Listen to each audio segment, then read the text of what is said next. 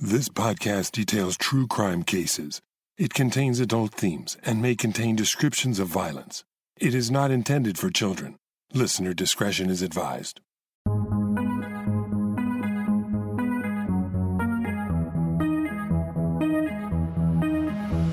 Thank you for joining me for today's episode of Once Upon a Crime. This month's topic, revenge attacks, is so intense, I felt like we needed a little palate cleanser before I released the final episode in the series. So I have a little treat for you. This week, I'll share with you a conversation I had with Jake Halpern, journalist, author, and a 2018 Pulitzer Prize winner. Jake is also the host of the true crime podcast, Deep Cover, which is now in its second season. This season, Deep Cover Mobland tells the story of the mob's rule in Chicago in the 1980s and the rampant corruption in that city's justice system that allowed it to happen. At the center of the story, you'll meet Bob Cooley, a lawyer in bed with the mafia who helped murderers walk free by bribing judges. Inexplicably, he later betrayed these dangerous criminals by going undercover to work with the FBI. It's a fascinating story told over 10 episodes. You can listen to the first 7 episodes now, or binge all 10 by becoming a member of Pushkin Plus. I'll share information about that at the end of the episode, or you can grab the link in the show notes. I had a great time talking to Jake, and I hope you'll enjoy this conversation. Stay tuned at the end of the episode for a sneak peek of Deep Cover Mobland.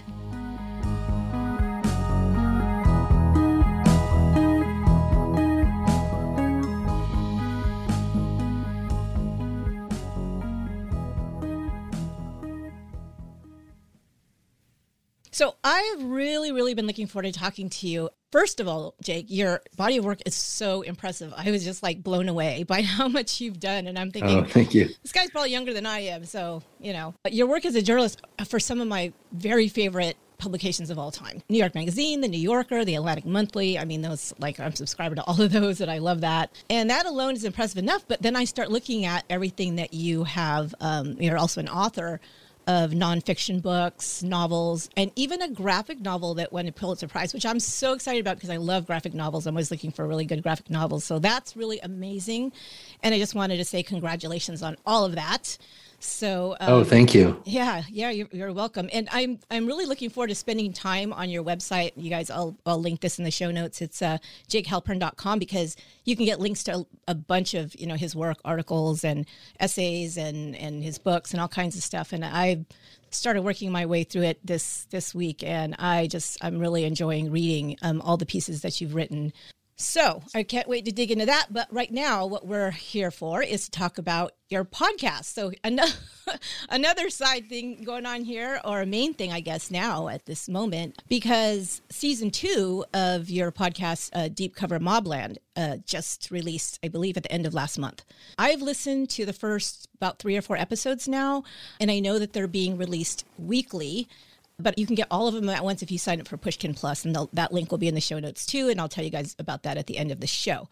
But I really want to get into this story, because the story about Bob Cooley and all of this that went on in the 80s in Chicago is all new to me, and I'm sure to my listeners as well. I guess the first thing I would ask you to do is to give the listeners a little synopsis of the story that they're going to hear in season 2 on Deep Cover. Right. So I think that to start with, you have to understand what Chicago in the 1980s was like.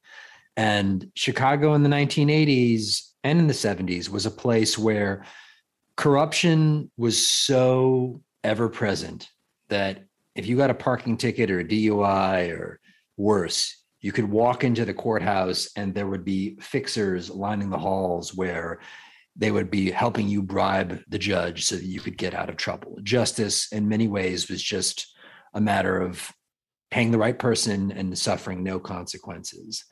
And on top of that, you have the outfit, which is what they call the mob in Chicago. And they have found a way to perfect this and to capitalize maximally on this system of corruption so that its people, even if they are accused of committing murder and there's evidence against them that should put the guy behind bars forever, know the right judge to pay, know the right fixer, and so they can operate with total impunity. And this makes it really hard to go after the mob until one day in 1986, there's a guy named Gary Shapiro, who's a federal prosecutor who specializes in going after the mob.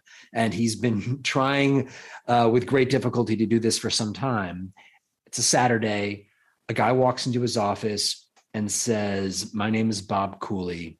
I am basically a lawyer for the mob. I know all the secrets and I can help you take them down."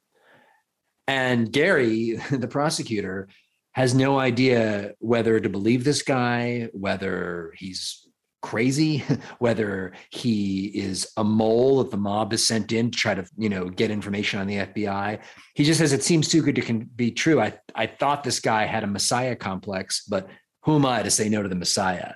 And so kind of begins the story, which is this cat and mouse game where the feds are trying to figure out whether they think that this guy is for real, what his motivations are, can he be trusted, and is it possible that he could be the secret to kind of undoing the mob and dismantling its system of corruption in the courts? That was going to be the other question I asked you, was about the system that was going on in Chicago at the time, because obviously that plays a big part in the story. And I have had people ask, "Oh, are you going to do any stories that have to do with the mob?" And it's like, it's so complex. I don't think I could do it justice. So that was the question that I had. Is this something that you are familiar with, like the politics and the problems that were going on in Chicago at that time before putting the story together? Was that something that you had to, like, once you waded into the story, you had to learn all of this, everything that was going on and how that played into it? Oh, it's totally the latter. I knew like nothing. I mean, I joke in the podcast that I watched The Untouchables, the old Robert De Niro, Kevin Costner film about 100 times, but that's about it. I mean, I wasn't intending to tell a mob story. And in fact, I generally my feeling is that it's a genre that's so overmined and overdone. It was the opposite. I was kind of reluctant to get into it. And what happened, as a matter of fact, was I was talking to an FBI agent from Chicago who had done some undercover work himself. And he said, you should really talk to this guy named Bob Cooley, who betrayed the mob back in the 80s. And has kind of disappeared since. I said, "Did he go into witness protection?" No, he didn't. He was so paranoid, basically, he didn't trust witness protection. And I was like, "Well, how am I meant to talk to him?" And he said, "Well, as it turns out, I have his phone number." And so I said, "Okay." And so he arranged for me to call Bob at the place where he's hiding or laying low. And I thought we would just talk for like 15 or 20 minutes. And we ended up talking for 3 hours.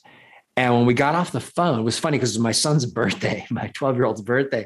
And my wife had the cake downstairs and I knew I had to go down, but I also didn't know if I would ever talk to this guy again. Cause sometimes like you'll meet a character like this and they'll talk and then like the phone line will disconnect mysteriously and you'll never chat with them again. So finally I was like, "Bob, I have to go downstairs because there's a birthday party for my kid."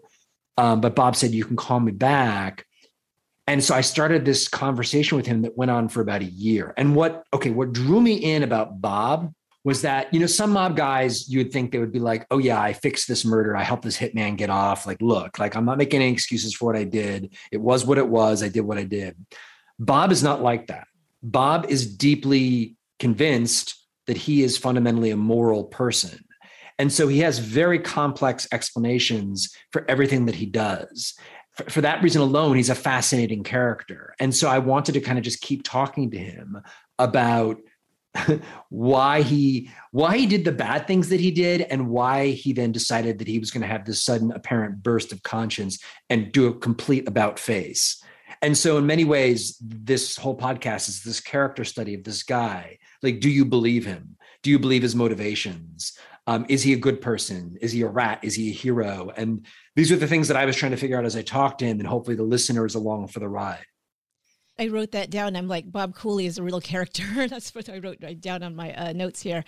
And that was a question I was going to ask you, because I could tell on some of the pieces that you place on the podcast where he's talking that he likes to talk. He likes to tell stories. Yeah. And I was wondering, were there any challenges in creating recorded interviews with him, or figuring out how to put these interviews into the podcast? Like, how do you make those work? I mean, I think that with a guy like Bob, he is a talker. And like so many of us, he has a mythology about who he is. Like if you ask me who I am, I probably have a well-practiced, whole bit about how I got to where I am, how I met my wife and this and that. But what I find happens with people is that you talk to them long enough and they run out of that stock material. And I talked to Bob for a year. I talked to him for probably hundreds of hours. And what happens is in the course of like talking to someone for that long, these other stories start to come out that don't necessarily kind of fit into the well-crafted, curated mythology about why we did certain things, about why I'm a hero or why I was motivated by this. Moments where, you know, he would break down and weep literally about some of the, you know, harder things that he did or morally questionable things. So to me, my goal was just to talk to him continuously. And then when I was done with all that tape, go back and kind of cull the bits that struck me as the most important, the most true, etc. One of the parts that I just heard yesterday, I think I was walking my dogs, I was listening to another episode, and it's the part where he is in the restaurant with the judge and his daughter after the judge, you know, basically tells him, this is what you did. You know, this is what you did to me, which, I mean, come on, he kind of did it to himself. But yeah, I get right. the way he was feeling at the time. Then Bob just doesn't even stop at the table on the way, you know, out of the bathroom and just keeps walking. And I thought that shows something there, like something, an inner something that's conflict, even though when you play the portions of what he's saying this, he, like you said, he justifies it. He says bribing somebody isn't illegal, I guess, or something like that, the way he puts it. He kind of threads the needle of the law because he knows how, because, you know, that's what he's been doing. Right. And so just to give listeners a little more context to this particular, because this is probably, I think it is one of the more powerful moments in the podcast. Bob was a fixer, right? He was fixing all kinds of kind of smaller cases. And he gets a call from this guy, Pat Marcy, who's basically the mob's political boss, the guy that the mob relies upon to kind of work the court systems and corrupt politicians. And Marcy basically says to Bob, I've heard about you. I want your help. I need to fix a murder case in which this guy, Harry Alaman, who's a kind of legendary hitman, he's on trial for murder and we need to get him off. And so Bob understands that this is a big deal, but it's also kind of an audition. If he can come through for Pat Marcy on this and come through for the mob on this, he will have proved his worth and kind of have done the impossible. So he sets out to look into whether or not he's going to fix the trial. And what he says his test is can I give, when I look into it, is there enough evidence that I'm giving the judge something to hang their hat on? And what that means is there enough actual doubt about the evidence here that the judge can plausibly rule not guilty, even with the bribe? And people will think, oh, well, you know, I see why he did that. So Bob looks into this. He says, I knew that Harry, the hitman, was guilty, but I thought there was enough doubt that I could fix the trial. But he says he knows he needs a judge who is going to be basically above board, beyond suspicion. And he finds this judge named Frank Wilson, who had a very good reputation as an honest judge, as an upstanding guy. And Bob basically convinces the judge to take a bribe on this case. Bob is very charming. He kind of works it. The judge was a bit of a drinker. Bob goes out drinking with him. Anyway, the judge takes this bribe. And when the case starts heating up and the media starts watching the case, and it looks like maybe this hitman is going to be convicted for the first time and as long as anyone remembers, the judge starts getting cold feet, as Bob tells it. And then in the end, and Bob is so nervous, in fact, that the judge is going to rule to convict, right? And even though he's taken the bribe, the day the verdict is coming out, Bob is heading out of town in his car, fleeing town in anticipation of the judge ruling guilty and Bob being on the hook as having disappointed the mob. As he's driving out of town, the radio crackles and it says, you know, the judge has made his decision, not guilty. And Bob turns his car back around and into Chicago because he's the man now. He's fixed this case. He's come through for the mob, but he has to pay off this judge. And this is the scene that you were talking about, where he goes back to pay this judge off. And as Bob recalls it, the judge says to him, you know, you've destroyed me, because the papers are really going after the judge. How could you rule not guilty in this case? And I also interviewed Bob's girlfriend, who was there at the bar that day. And there's this moment where after he tells the judge tells him, he takes the money in the bathroom and says, you've destroyed me. the judge walks out and he sits down with Bob's girlfriend at the time. And I interview her too. And she says, he looked terrible. And he said, stay away from that man. He's a bad man. They're talking. And Bob walks out of the bathroom and he sees them talking there. And he can't bring himself to sit down with them. He just keeps walking out the door. And it is, I don't say what to make of it, but I kind of let listeners kind of think what they will of Bob and the judge at this moment. But whatever you think of it, this is kind of Bob's moment of ascendance as the mob's fixer, because once he's fixed this case, they know, hey, you can fix this case, you can fix anything. Yeah, it was a really dramatic scene because, he's telling you, what did you think would happen if this guy was convicted? He's like, I'm dead. I'm a dead man. I mean, yeah, that's what it meant. That's how to get the hell out of Chicago, because they're going to be coming after me. Like, you said you could do this for us and you did. And all the way through, you're kind of like, okay, Bob's kind of a blowhard. He says, like you said, a lot of mythology about himself, but then you start to see these little like chinks in the armor. You really get the real character. I kind of wondered about that. I wondered if he wasn't just going to be that character the whole way through. Like he was never going to crack, right? That's a great question. And it's one that I very much wondered myself, is that like, am I going to get through? Like, people are like, onions or whatever. We pull back these layers, but sometimes you just can't pull them back, or there's nothing there. All there is the exterior. All there is the projection of who they are. Right.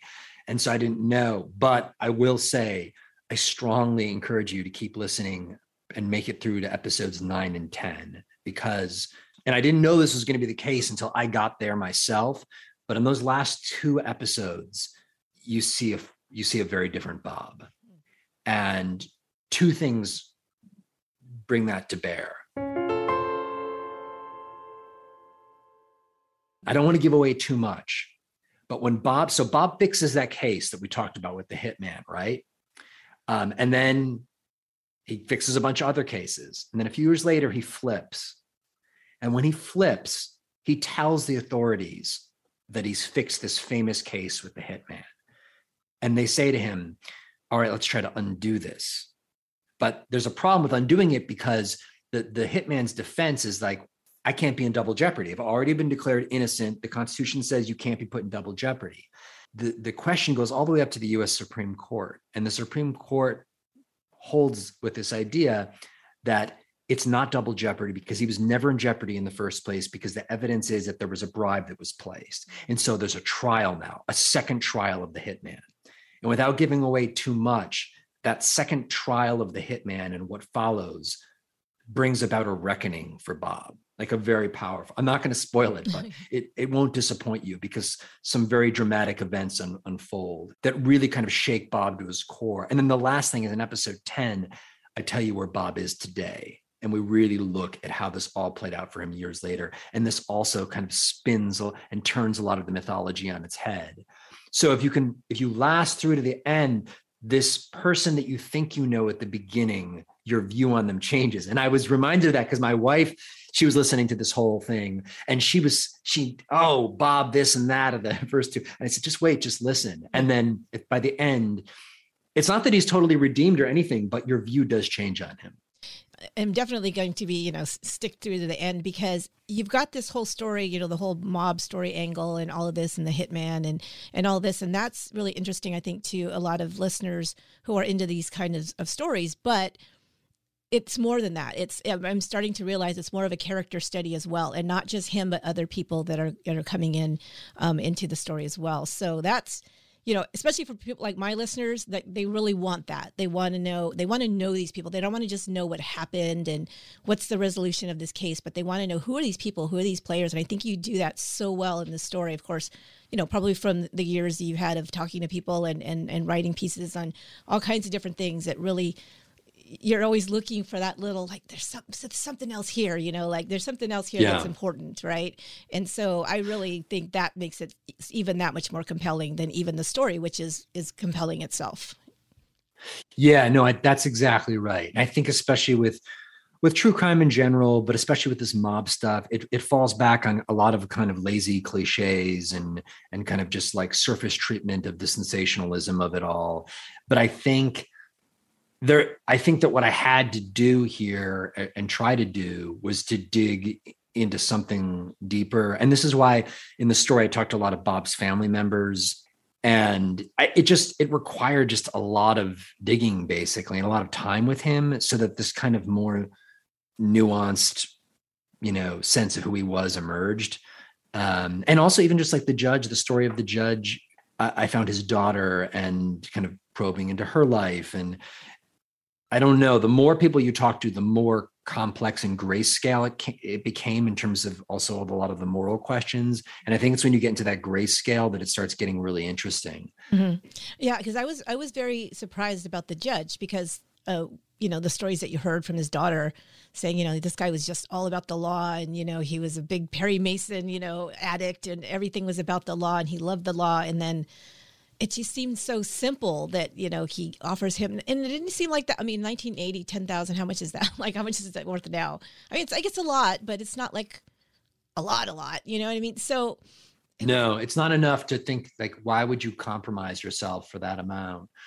And I think that's why the judge's daughter to this day still doesn't believe that her dad took the bribe. And I get it, because for these very reasons of like, why would you do that? When we get further into that towards the end of the podcast, and there's it comes to a head. Bob and his relationship with the judge comes to a head in a very dramatic way. Oh, cool. Okay, I'm looking forward to that too. Then I did want to say something though, that I noticed that in episode 7 that you have a special kind of treat for the listeners, and this was where a well-known actor makes an appearance and voices a part in the podcast. So I wanted you to tell them who is the actor and whose voice is he going to be acting in this episode. Oh yeah, Michael Imperioli. You know him as Christopher from The Sopranos, who I just, like so many people, a huge Sopranos fan, and I just thought Christopher was just one of those great characters, like, who just kind of lives on. Christopher, you can.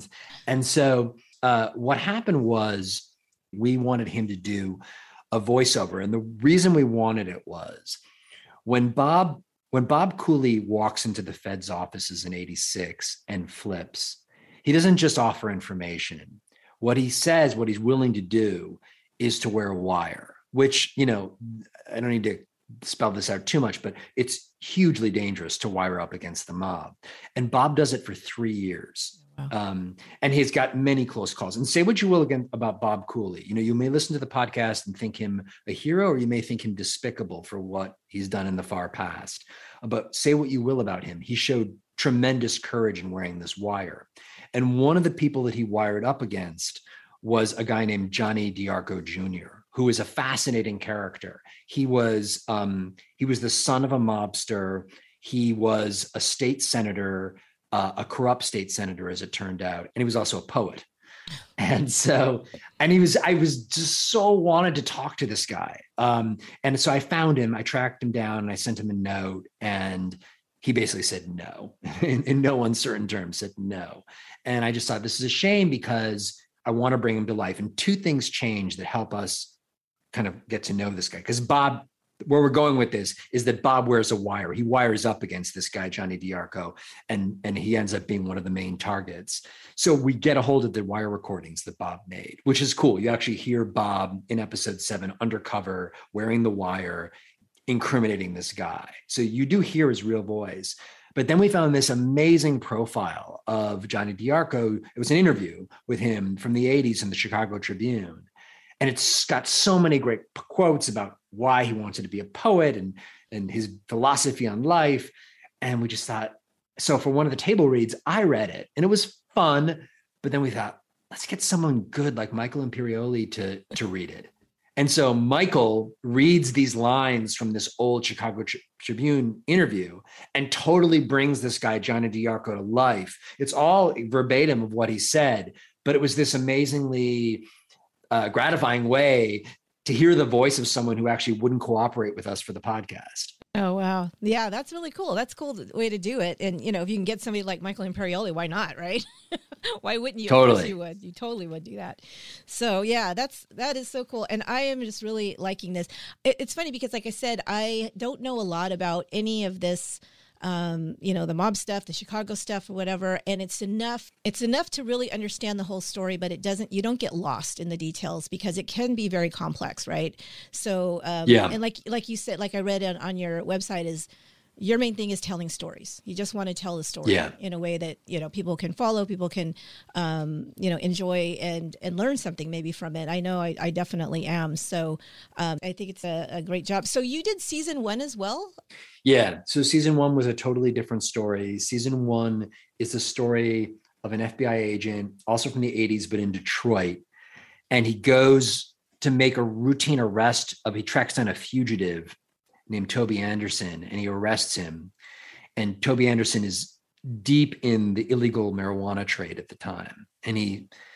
And so what happens is the FBI agent, kind of Ned Timmons, convinces the FBI to, instead of prosecuting Toby, to use Toby, and Ned will go undercover with him and infiltrate where all the marijuana is coming into from, because there's rumors that it's coming in by plane and by boat, and these huge shipments, this kind of massive, kind of like almost like under black market Amazon of marijuana. And so Ned spends the next 5 years undercover, and he works his way up this illegal drug smuggling business all the way to the top. And basically at the top is Manuel Noriega, the dictator of Panama. And when this is exposed, it leads to an indictment of Noriega and eventually to a war. So it's kind of this wild story of man walks into a bar to make a routine arrest, and butterfly effect sets off a chain of events that leads to the invasion of Panama. Wow. And so that's the first season of Deep Cover. Yeah, just a little side story, right? Yes, exactly. It was actually really hard. Like, where do you go with after that? It's such a crazy tale. So it took a while before we settled on Bob's story as the kind of successor. I was going to ask that earlier, but let me just end with this. So what is the journey from journalist and author to podcaster then? So was that something that was planned? Was it something that you thought, wow, these stories would be really great in audio form, or how did that come about? Yeah, it was definitely not planned. I think as a lifelong freelancer, I've just always had to hustle to tell stories, and kind of whoever would hire me or pay me to tell the stories, I would at least be open to it, because you've got to pay the bills and such. I had done radio, and I'd done work for This American Life before. And so, This American Life was making basically kind of podcast quality narrative storytelling, like well before podcast existed as a format. So I had done this kind of thing, but I'd done them as one-offs. And so the challenge here was, I had done like a 1-hour episode of This American Life, and I actually did it with Sarah Koenig, who's the producer who did Serial. So that was really interesting, and it was a fun story. But the question was, could you do that in a serialized format where you told a single story over 10 episodes like Serial did? And so that was the challenge for me personally, with both seasons of this, was trying to find a way to create a narrative that maintained its tension throughout. And there was a steep learning curve. The early, drafts of season 1 wasn't working, but then I kind of slowly figured it out. And now I really like it. I really like it as a storytelling format. Someone once told me, this is years ago, I was talking to an NPR producer, and she said, Jake, when you're doing these stories, the best way to approach it is to think about it as if you're just telling one person a story. Like, you have got a beer in your hand and you're at the bar, and it's an intimate conversation between two people, like this right now between you and me, and not think of it as like, with your radio voice. Right. And so I do think that when the podcasting is done well, there's this intimacy about it, and where it's like one person telling another person a story, and it's just, you're at the headphones on, and you can be. And so I've come to really love the medium. Yeah. I remember, back in the day, like, listening to This American Life, and there's really great stories and stuff, but I thought I could never be that. Like, that's just too professional. And it is, I think the podcasting medium, you can be a little bit more casual. You can, as you're going along telling the story, you maybe think of something like, here's something I'm wondering about, and, you can kind of play with that as well and put that out there, because that listeners are kind of taking it that way, that they're like, we're on this journey with you, and we're following along. And so the serialized thing works great, because they can't wait to get back and, hey, I'm going to go hang out with that dude again and listen to some more stories, right? So it really is exactly, yeah. So it's much more, you're right. So it's more personal, intimate, I think, for listeners, and they really like it. I think this is why the podcasts that are a series, that they really resonate with listeners because they can spend some time with you, on one story and kind Totally. of get into it. I think it's a fine line too to walk though, because on the one hand, you do have to feel like the host is someone who's talking to you and who you trust and who you like and who occasionally gives you their honest take, and like especially with a character who requires it, pushing back against, they say, wait a minute, but you said this, because you're a stand-in for the listener who wants to know and feel that like the tough questions are being asked. But on the other side, I think that I tried to hold back what I thought. Like the way that I approached it was ask the tough questions, go to the uncomfortable places, but then give the listener the benefit of the doubt that they're smart enough to make up their own mind about whether they think about it, and don't kind of step on the narrative with your kind of big footprint about saying, this is what it all means, or this is what I think.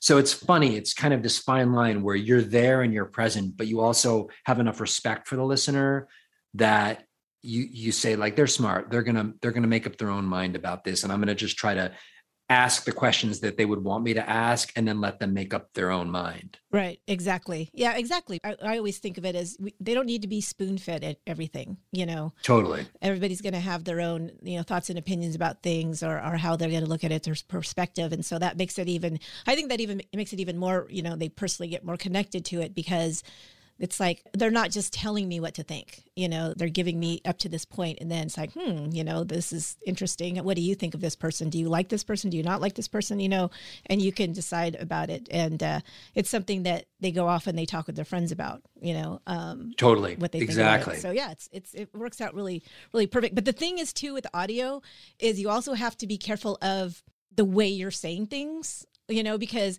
you may not be like trying to tell them what to think, but if you have like sarcasm in your voice or like totally, it's like, so there's always that. So I don't know how you feel about the recording process. Do you do several takes, or do you just kind of do one read through? Because sometimes I'll say something one way, I'm like, nope, that sounded a little bit too judgy, and I have to go back and yeah, right. And it's hard to I find it easier to kind of judge myself with the written word, where I can kind of just look at it and say, okay, that. With speaking, it's hard, like your own voice, but that's why it's super helpful. When we did it, we built a little studio in my basement, and when I go down and record there, I usually have, at least two of the producers on the line, and they'll be like, well, that wasn't quite right. Or I think you need a little more skepticism in your voice there so that the listener understands that you're not totally buying this at face value. Or as you say, you don't want to laugh at something or seem snarky at a moment where it really, you do. The tone is super important, and you need someone else to tell you like, do it again. I've never thought about it. I should have had somebody telling me this.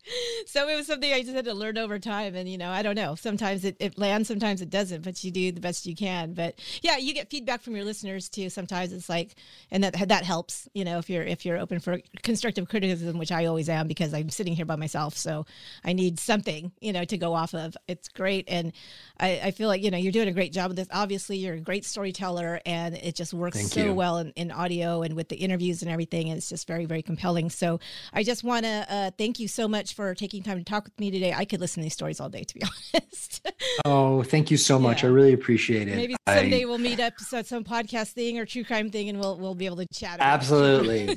I look forward to that. Yeah, that'll be so fun. And I just also want to say, now you're one of my favorite writers. Like, I loved everything I've read so far. It's been really, really good. But I think that's the thing. It's like telling the story, but also, there's these character studies built in, and I'm all about that. Like, I love that. So I think that's really, really well done. And I think the listeners are going to love this podcast if they haven't started it yet. I don't know. Would you tell them start season 2 and then go to season 1, or does it matter? It doesn't matter. There's standalone seasons, so you could listen to it in any order that you want. 2 or 1. Right now, 2 is, I think we're up to episode 5 or 6. There's one episode each week, so you could binge one. They're different stories. Mm-hmm. One is huge in scope. It's in the sense of like, guy walks into bar to make an arrest, and at the end we're invading Panama, and it's like epic in scope. And season 2 is this really morally complicated guy who's a fixer for the mob, and it's this intense up close portrait of what makes this guy work. And So either one could go. I would say start with season 1. I think by the time this comes out in a couple of weeks, and so I think I looked and it'll be up to like episode 8. So yeah, if they wanted to binge, then they might want to do season 1 first, and then by the time they get through that in a week or two. The other thing is you can always join Pushkin Plus and get them all at once. So that's an option as well. So I just want to say thank you again, and I really had fun talking to you. And I'm going to go finish listening to the episodes. Absolutely. Drop me a line. Let me know what you think when you're done with those 9 and 10. I will. Thanks so much. Such a pleasure.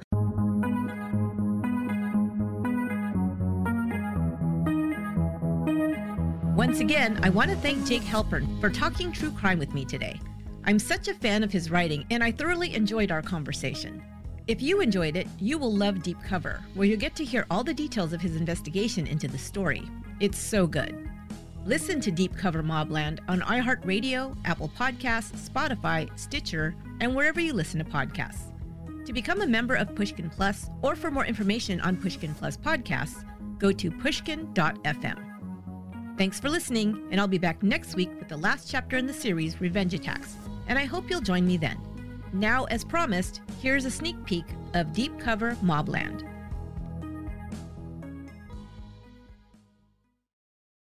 Here's the first thing I need to tell you about Robert Cooley. Officially, legally, he no longer exists. He's a ghost.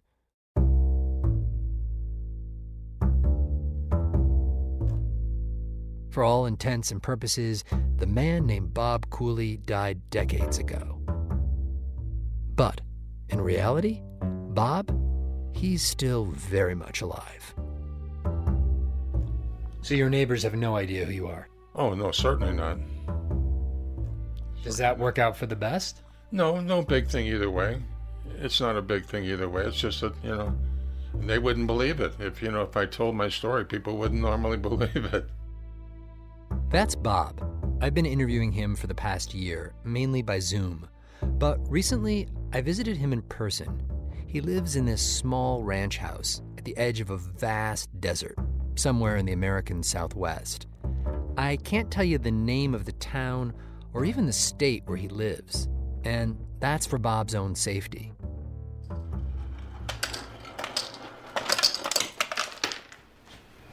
I got more on the floor than I got in here. Bob's now in his late 70s. He has thick glasses and a strong jaw dotted with gray stubble.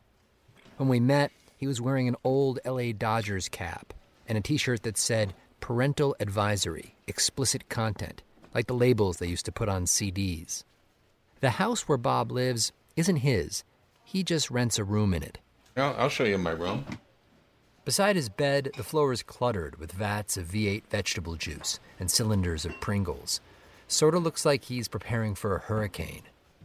Obviously, it's a very small room, but it's got a bed. That's where I sleep. So are all your worldly possessions in this room? Oh, yeah, that's it. It wasn't always like this for Bob. Back before he vanished, before he ran for it, Bob lived a very different life. He was a big-time lawyer in Chicago. I used to run around with thousands of dollars in my pocket and pick up everybody's checks and whatever. I would buy the most expensive thing thinking it was the best. Bob drove around in a gleaming convertible, wore a hefty gold chain, partied at the nightclubs on Rush Street, gambled with the bookies, and dined out with the city's judges. But that was then. Today, he survives on Social Security and lives in this tiny room at the edge of the desert, basically in hiding. Do you have any of your old IDs that you had under your fake names? Oh, yeah. Can you show them to me? Bob leads me over to his closet and pulls out a big stack of IDs and credit cards. It looks like what you might find at the Lost and Found at a ballpark. The name varies on each of these, but the face is the same, just a little older each time. Bob points at one ID, an old driver's license. He died about 10 years ago. That's you. Yeah. That's a different one. Wait, why did he die 10 years ago? Apparently he must have had an unfortunate accident or something. He suddenly disappeared from the face of the earth. Wait, hold on. Here's another photo license. There's another one. That's a fourth name. Yeah. What happened to this guy? Yeah, he had an accident too. A lot of these guys had some very bad accidents. And that's how it goes with Bob. He assumes one identity for a few years, pretending to be some guy in some random town. Until Bob feels that itch, like he's not safe. Then that guy dies. The ID gets tossed in this pile, and Bob becomes someone else. And let me assure you, there is a reason for all this paranoia. A very good reason. A backstory that explains it all. A saga, really. Back in his heyday, when Bob Cooley was still Bob Cooley, he was the man in Chicago. People around town knew him as a high-priced criminal defense lawyer. But to the city's gangsters, to the mob, he was much more than this. He was their guy, their insurance policy. Sure, he could argue a case well enough, but if need be, he could also fix a case. Place the right bribe with just the right judge and get precisely the right verdict. He was like a get-out-of-jail-free card, only his services weren't free. And Bob, he was more than just a hired hand. He was part of an elite cadre of men. They were backed by the mob, or the Chicago outfit, as it's known. They basically ran the city of Chicago. Their power base was the First Ward, one of the city's most powerful districts. It was a political machine run by gangsters. They had complete control over the sheriff's department, the attorney general's office, the police department, all the courts. They controlled absolutely everything. So mobsters realized if they did anything, they had absolute protection for it. Bob Cooley did the bidding of the First Ward and the outfit for almost a decade. Until one day, in the spring of 1986, when he decided to betray them. He just walked into a prosecutor's office and started talking. I regret having walked into that man's office like I did. Probably the worst regret of my life, but nothing I can do about that. I jumped off the building. It's a decision that, even now, 35 years later, still baffles people. Why did he do it? People are still arguing about this. Not just that, there are court cases going on right now where they're discussing what Bob did. And how old were you when the shooting which resulted in your incarceration occurred? I was 18 years old. Can you spell your last? There are guys in prison hoping to get out by invoking Bob's name and the secrets he revealed. Bob's legacy is still shrouded in controversy, but here's one thing that most people can agree on. After Bob Cooley flipped, the city of Chicago was never quite the same.